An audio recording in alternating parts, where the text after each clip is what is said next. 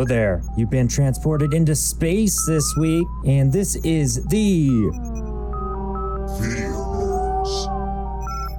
I'm the Man Nerd.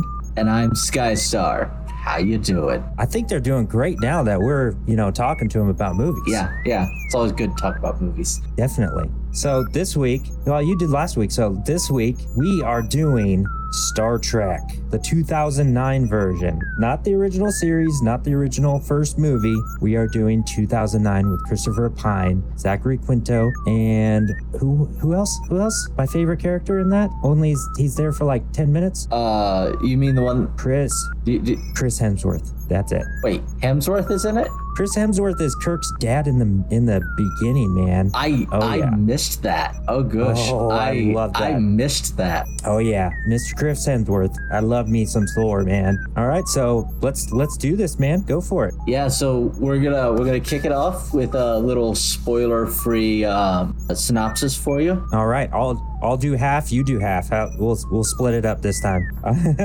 All right, 2009 Star Trek. In my opinion, it was a fun movie. If you're a fan of Star Trek, it's one of those things where it's really not going to meet your expectations. But if you're a fan of fun space movies, you're going to love it. Of course, has the original characters, but in a twist for a reason, because this is not supposed to be the original, canon. This is supposed to be kind of something new. It was a little bit cheesy in the way that they presented all the characters, but that's what everybody wanted. They wanted to see the characters. Yeah. And that's where I'm ending. You can continue. Yeah.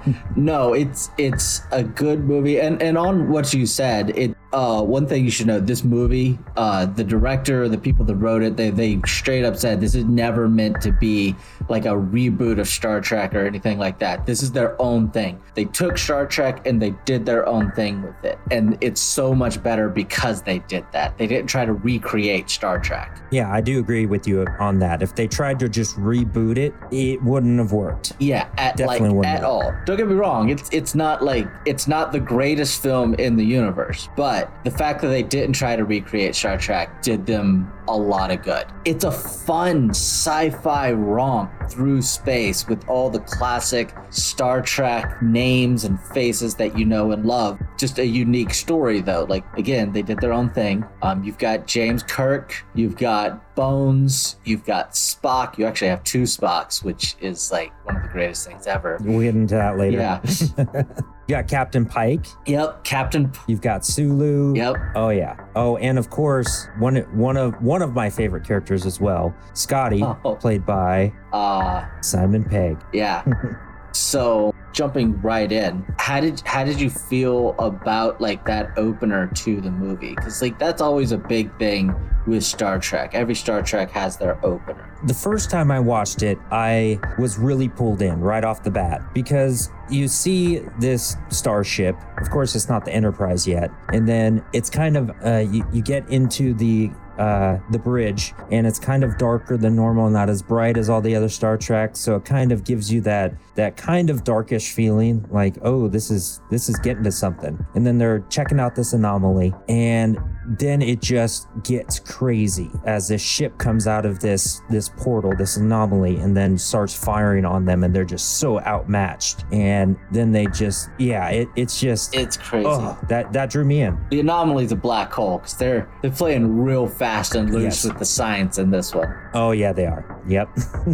Yeah, and you don't know what's going on. And then you kind of get the notion of the time travel aspect when the captain of the big ship, Captain Nero, he talks to the captain of the Federation starship that came on board, and they ask, what star date is it? And they're kind of like, oh, okay, what are they doing here? And they're asking about Spock. And I'm like, yeah. I don't know any Spock. Yeah, that's kind of weird. Kind of throws you off right off the bat. Yeah, it lets them kind of hide the big reveal of the double Spock later in the movie. Leonard Nimoy just never disappoints on that. Oh, yeah. I really liked that they did such a good job with hiding some of those reveals. Like, sure, we may have already kind of guessed them, but like they didn't just, they at least made an attempt to hide their reveals. Some movies just kind of like, no, we're just not going to try. Yeah, they did kind of force bringing Leonard Nimoy into the story, though. Like, not the fact about the time travel and everything.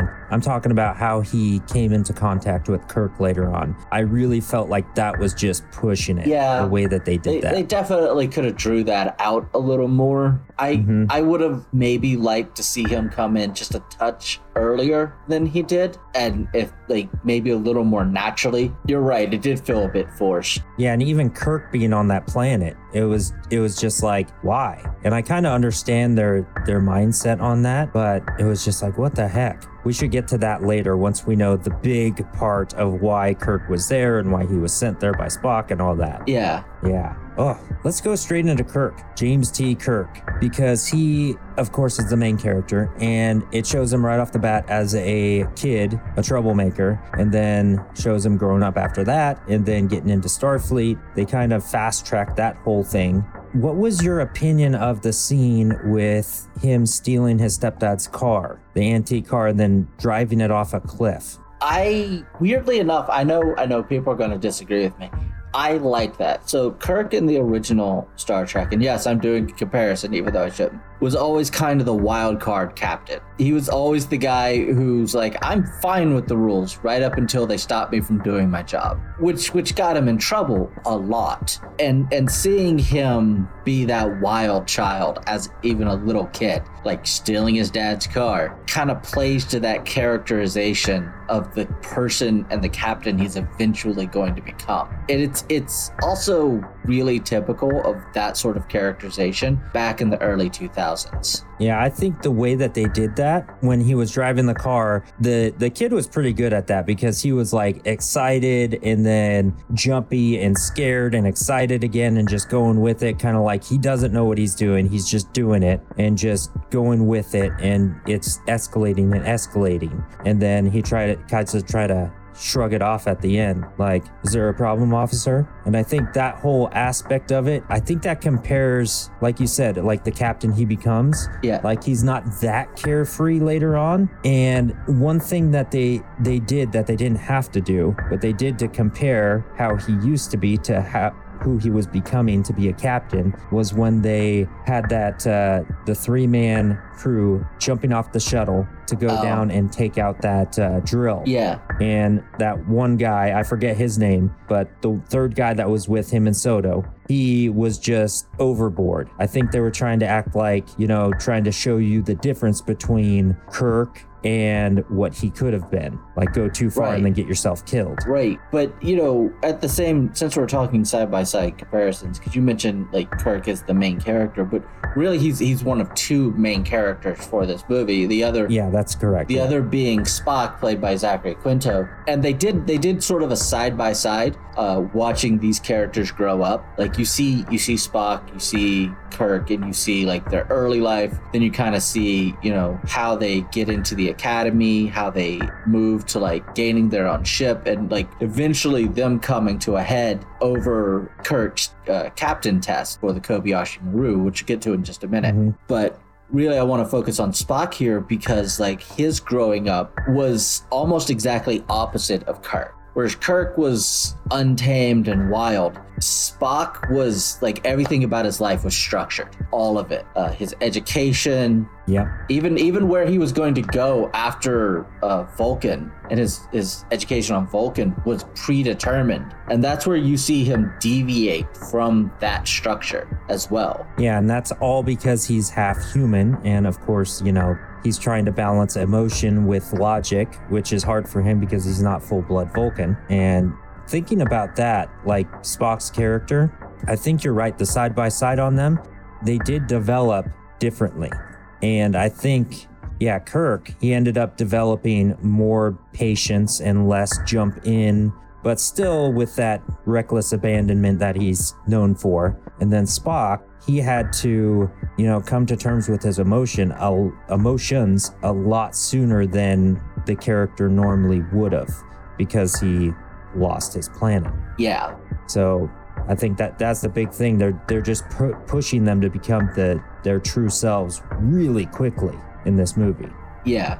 And again, you're right. You see them rub off on each other, because like even you see Spock gain at least for a Vulcan, a more cavalier attitude. Sure, he's still got that logic, but he becomes quickly fine with bending the rules to suit whatever the mission needs. Yep. Well, let's go back to that Kobayashi Maru, because I like that test in Starfleet. That was cool. That's a big, especially Kirk's. Yeah. That's a big moment for both James Kirk and Spock. It's a defining moment for both of those characters, and that's part of why I really like it. And I feel like the movie did that moment justice. Describe it a little bit for everybody, just in case, So in case you're not familiar with Star Trek lore, the Kobayashi Maru in Star Trek is supposed to be a simulated scenario for a captain of a starship, and it's supposed to be unwinnable. You're not supposed to be able to win it. And this is to help teach captains that sometimes, no matter what you do, you're just going to lose. And you need to be able to accept that and do your job anyway. That's what it's supposed to do. And it was designed, at least in this movie, by Spock. He created the Kobayashi Maru. He designed the entire scenario. And then in comes James Tiberius Kirk. And in the movie, he's already failed. Ruins it all. Yeah, he's already failed it once. Yep. He's already failed it once. And he's like, okay. I think twice, actually. I think that was his third time. You're right. It was his third time. And so he finds a way around the rules of the game. It's unclear whether like he straight up cheated, like it was a straight cheat, or if he just found a glitch or like a what's the word I'm looking for? A loophole, like, or something. A loophole. Like they make it really foggy exactly what it is he did, but whatever it was, he essentially beat the unbeatable scenario, which did not go over well. Yeah, and he was so cavalier about it, eating an apple the whole time. Yeah, because that is the universal trope for this character's an asshole. Yep. And that kind of shows you his whole mindset on the whole movie. Like, he's not going to give up. He's going to find a way no matter what. He doesn't care if it seems unwinnable. He's going to win it. And that's exactly what he did. It also shows his biggest flaw because there's a right way to have done it, and he didn't do that. And that's what got him in so much trouble. He was too willing to break the rules. Sometimes, yes, it is necessary to bend or twist the rules to your advantage to win a scenario, but Kirk jumped straight to that solution. He didn't even consider other possibilities. Yeah, and I think just, I'm not going to talk about the other movies, but jumping into like the general aspect of his character in all three of the movies that came, the two others after, he continued to do that. It's like he was Kirk, but he was a really, really young Kirk that was put in, command way too early. You definitely get that from this character from these three movies. Yeah, which makes sense because he was supposed to train for command. Like, you see that. Oh, yeah. And then take over for Pike after he died, which he ends up not dying in this movie. But then yeah, but we're getting off topic here. moving forward with it, you then have this big emergency on Vulcan that shows up, and now everyone has to go board the ships, which Kirk can't get on because he's currently being court-martialed. And enter a personal favorite, Bones. I love Bones. It's a character played by Carl Urban, who I'm also a big fan of, just because. Oh yeah, he's awesome. Carl, if you've ever seen The Boys or Thor Ragnarok, that's you've seen Carl Urban. He's one of those actors that just kind of pops up everywhere. He does. Yeah. He's rarely the main character, but he always just he's just there. He was in Lord of the Rings. Oh man, who was he in Lord of the Rings? I forget exactly what character off the top of my head. Okay, I gotta look it up here. All right, we're doing this. Damn it, this might take a while. All right, keep talking. I'll find it. And anyway, Bones gets Kirk onto the ship, and they go to Vulcan. That's where everything goes wrong in the movie. It's also where the movie itself, I feel like, starts to lose me a bit, because you lose a bit of the flow, because there's a lot of exposition and a lot of stuff that happens at once, and I don't feel like it was very well pieced together personally at that time. I do agree with you with that. Yeah, it didn't feel like it flowed very well there. Yeah, so that's where the movie really started to lose me a bit, because like it felt like the flow of the movie got interrupted in that moment. Now, what was your like favorite scene visually in that movie? Visually, that's a bit of a tough call, but I would have to say probably the reveal of the Enterprise. The first time you get that first shot of the Enterprise. Though admittedly, that's probably a lot to do with the fact that I'm a huge Star Trek nerd, and I love a good shot of the Enterprise, but they did the ship really well. Like, I love how they designed the ship and made it look. It's clear they put a lot of work into making the Enterprise look like a possibly real ship.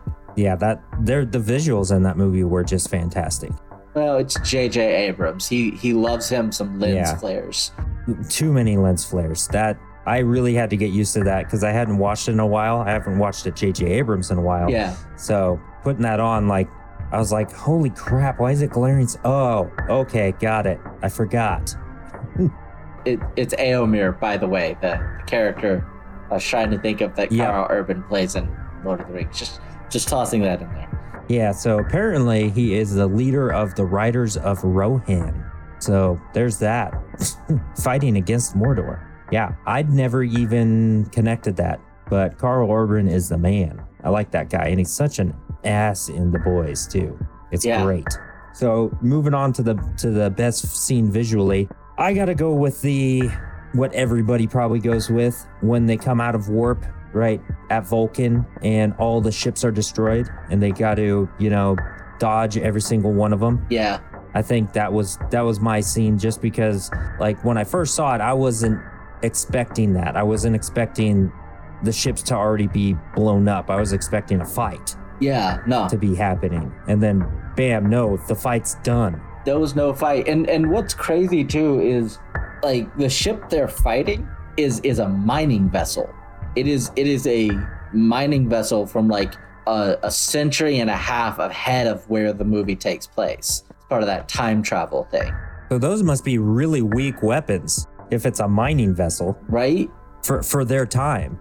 But for going in the past, they're super powerful. Yeah, which it's also clear that obviously that by the time you get to that point, that mining vessel has been in in this timeline for like 25 years.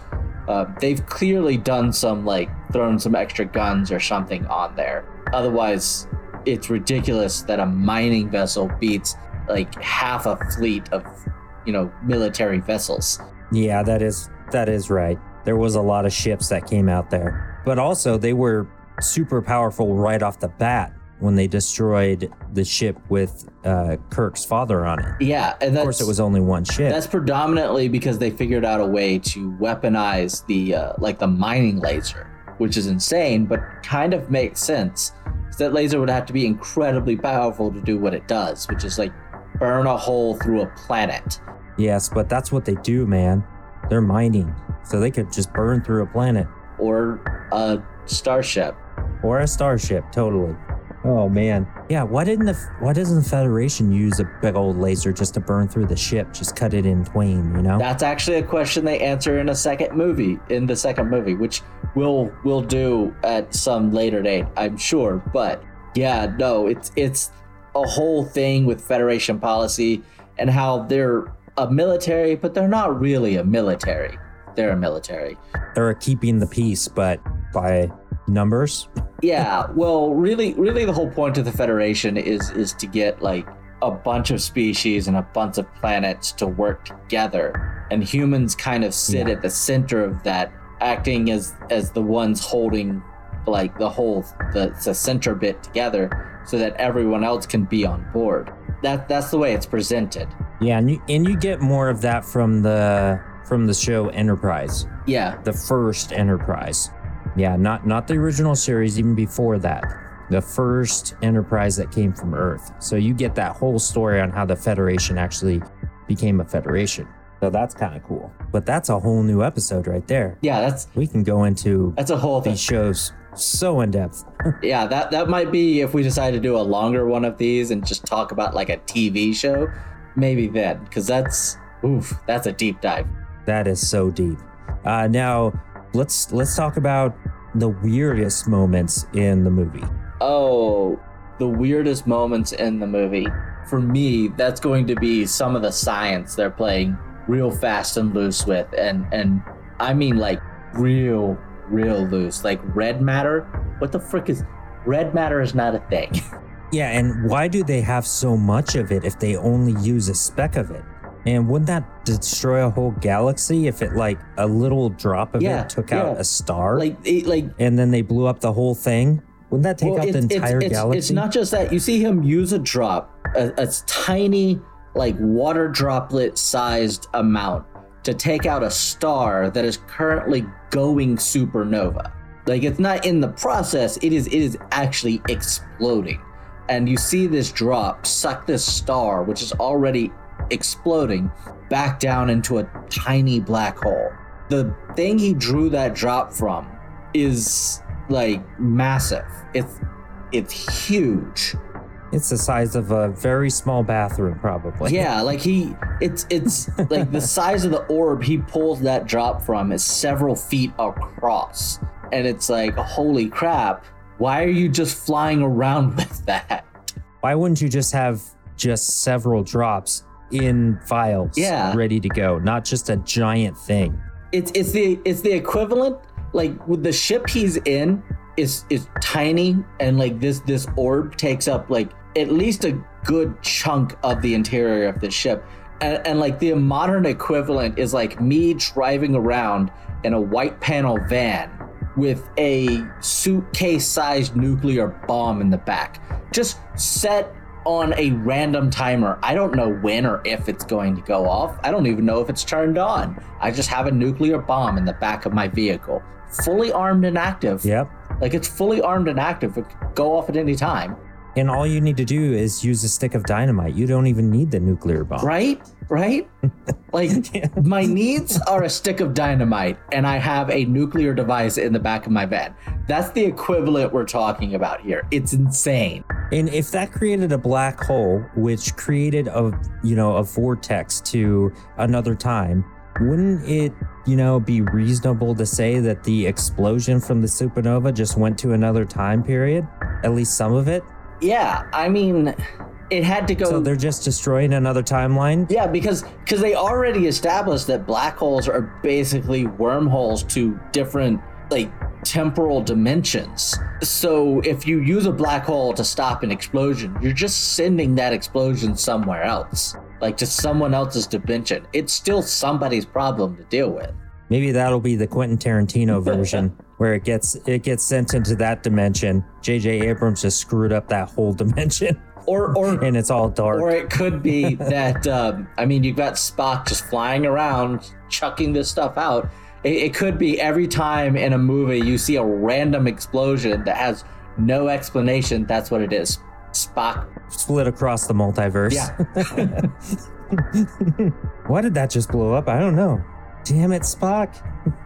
The problem is if you know even like a little bit about actual science, a lot of this movie starts like taking some hits really fast. Well, the whole genre, they just make stuff up just to make it work. Like warp drive? Yeah. Come on. Well, like, okay, so part of what made the original Star Trek good is like they had actual science advisors. And while the stuff they have is maybe complete sci-fi now, there was at least some actual scientists who were like, we can't do this, but maybe 100 years from now we could do something similar to this or something like this.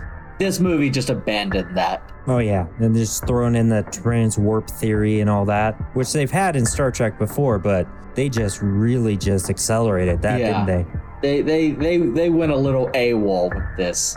Yeah, and I think in this whole movie with all the characters, you were expecting all these characters. That's what they wanted. They wanted, the reveal of all these characters. And it was definitely forced. I personally think it might have been a better movie if they literally just did their own thing on it. You never know. It could have been good. It could have been bad. But if they just took the characters, played them extremely loose, and just made that event in the beginning change everything and not make them become who they're meant to be, they become different because of that, because it's a new timeline. Yeah. I think that might have been a little bit better. They could have done a bit more to really set themselves apart. I don't know. Maybe it would have been nice to see like just some brand new characters and just a different thing entirely. Yeah, it might have been cool. Yeah, just even a different ship, just for the heck of it. They just went on a completely different direction, like a new show would. Yeah. Like, yeah. But, they wanted to play off the nostalgia, which they did. And it was still a fun movie, so it worked. It definitely worked. This is the end of the show, man. We're at the end. So let's talk some dice. What are you thinking on dice on this one? Oh, this is a hard call. I'm torn. Personally, as much as I like this movie, I feel like a D8. Yeah, a D8. Yeah, I gotta agree with you. I've been going back and forth with a D8 or D10. It's a good movie, but it has some very clear-cut areas where it could have improved. Yeah, and that's one of those things because I really like how Christopher Pine was Kirk, and I actually like Zachary Quinto as Spock. I know a lot of people didn't, but I think he did a really good job as Spock. I liked him a lot, and then of course Simon Pegg, who doesn't love him?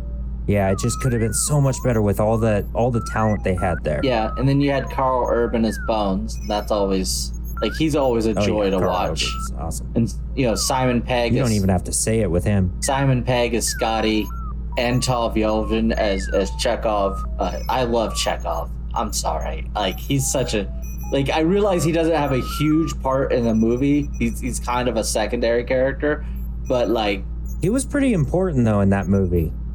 They wouldn't have survived without him. That was awesome. Even the little bit of screen time they give Chekhov was very enjoyable. So yeah, it's a solid D8 for me. I was kind of leaning towards D8, D10, but I always kept going back to a D8. So definitely a D8 for me. It's very fun to watch. And I did watch it twice this time.